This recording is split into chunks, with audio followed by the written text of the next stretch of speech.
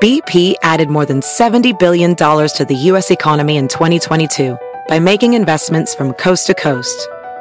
Investments like building charging hubs for fleets of electric buses in California and starting up new infrastructure in the Gulf of Mexico. It's and, not or.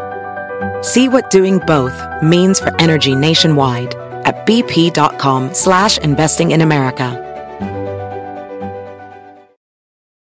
Welding instructor Alex DeClaire knows VR training platforms like Forge FX help students master their skills. There's a big learning curve with welding. Virtual reality simulates that exact muscle memory that they need. Learn more at meta.com/metaverseimpact.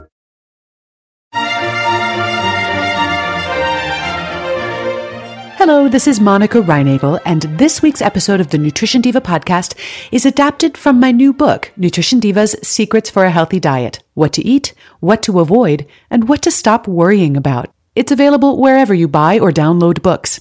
And today's topic is grains and whether they really are necessary for a healthy diet. One of the reasons that grains have become such a central part of the human diet is that they have a long shelf life. Unlike meat, dairy, and fresh produce, grains pack a whole lot of food energy, also known as calories, into a small, lightweight package that can be stored indefinitely without refrigeration or other preservation. If you've got some dirt and a water supply, your last handful of grain can be used to create next season's food supply. You can see why they caught on. Although grains are portable and non-perishable, they're not really edible in their raw state. You can boil, steam, or sprout whole grains and eat them that way, or you can mill the grains into flour and use the flour to make bread, tortillas, or pasta. Either way, it's considered a whole grain food if all of the parts of the grain are included: the nutrient-rich germ, the starchy endosperm, and the fibrous bran coating.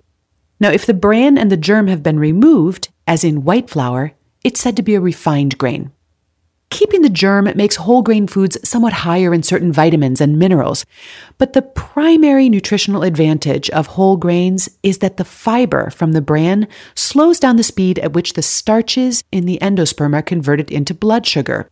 Said another way, whole grain foods have a lower glycemic load, and when you're talking about glycemic load, lower is generally better. Foods with a high glycemic load tend to make your blood sugar and insulin spike, which increases your risk of heart disease and diabetes, and can potentially lead to weight gain as well. And in fact, diets high in refined grains, which have a high glycemic load, have been linked to increased risk of heart disease, diabetes, obesity, and even certain kinds of cancer. Choosing whole grains instead of refined grains reduces these risks. Now, the terminology used to describe grains can be a little confusing. Breads, cereals, pasta, and other foods can be labeled whole grain if they're made with whole grain flour. But obviously, once you've ground a kernel of wheat or rice into a pile of dust, it's not really whole anymore. To avoid confusion, I use the term intact grains to refer to grains that are still more or less in their original shape. Things like whole oats, bulgur wheat, quinoa, and brown rice. And by the way, my book, Secrets for a Healthy Diet, includes a guide to all the different types of grains and their nutritional profiles. BP added more than $70 billion to the U.S. economy in 2022. Investments like acquiring America's largest biogas producer, Archaea Energy, and starting up new infrastructure in the Gulf of Mexico. It's and, not or. See what doing both means for energy nationwide at bp.com/investing in America. Welding instructor Alex DeClaire knows firsthand how VR training platforms like Forge FX can help meet the demand for skilled workers. Anywhere you go look, there's going to be a shortage of welders. VR training can help welding students learn the skills they need to begin and advance in their career. The beauty of virtual reality is it simulates that exact muscle memory that they need. Explore more stories like Alex's at meta.com/metaverseimpact.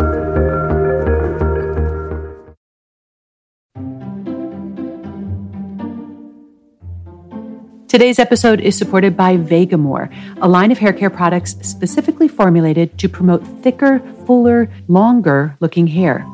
Results from double-blind tests among real users showed meaningful differences in the amount of shedding, volume, and density. Now, when it comes to seeing results like this, the key is consistency. For best results, you want to use these products as directed for at least 3 months, and their monthly subscription makes that easy. It means you never run low, and plus you save more.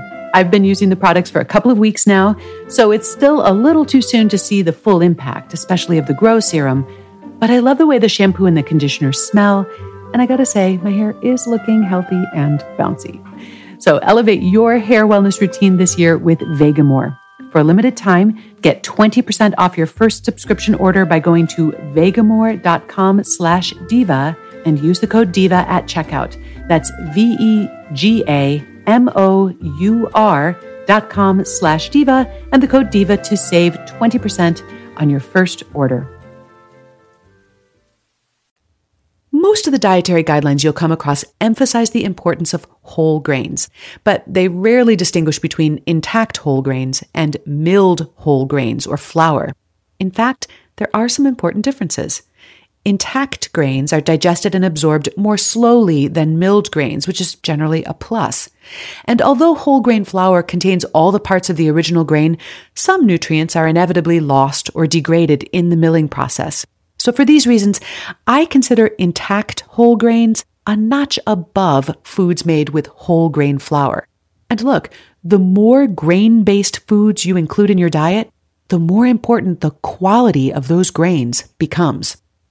So why do so many dietary guidelines emphasize the importance of whole grains? Well, as I mentioned before, research shows that people whose diets are high in whole grains have lower rates of heart disease, diabetes, and they tend to be leaner and healthier. But most, if not all, of these studies are comparing people who eat whole grains with people who eat refined grains or things made from white flour. They're not comparing people who eat whole grains with people who eat little or no grains. It's pretty clear that replacing refined grains with whole grains is a step in the right direction. What's not as clear is whether the benefits that are usually attributed to whole grain consumption really come from eating more whole grains, or whether these benefits are really the result of eating fewer refined grain products. In fact, some people argue that you'd be better off without any grains at all. And I'd have to at least agree that grains are not essential to a healthy diet. If you prefer to eliminate them, you have my blessing. For most people, however, a diet including whole grains is more convenient, affordable, practical, not to mention familiar, and I think it can also be a perfectly healthy way to eat. If you do opt to eat grains, current dietary recommendations suggest that the average-sized adult should have about 6 servings of grain foods every day and that at least 3 of them should be whole grains. Now, I see this a little bit differently. First of all, if you didn't want to eat 6 servings of grains a day, that would be fine with me.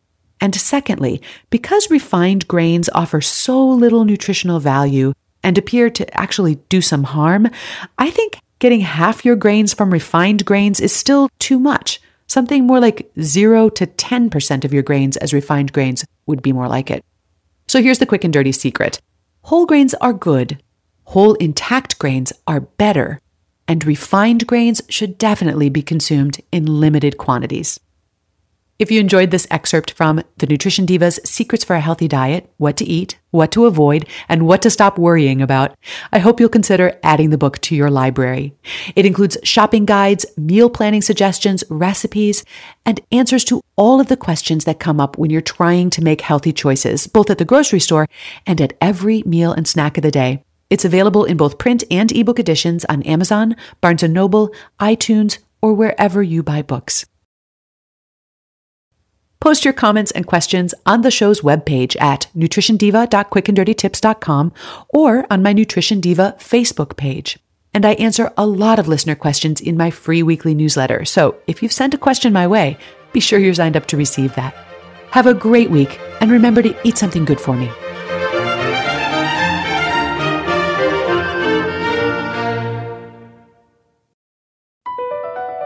Across America, BP supports more than 275,000 jobs to keep energy flowing.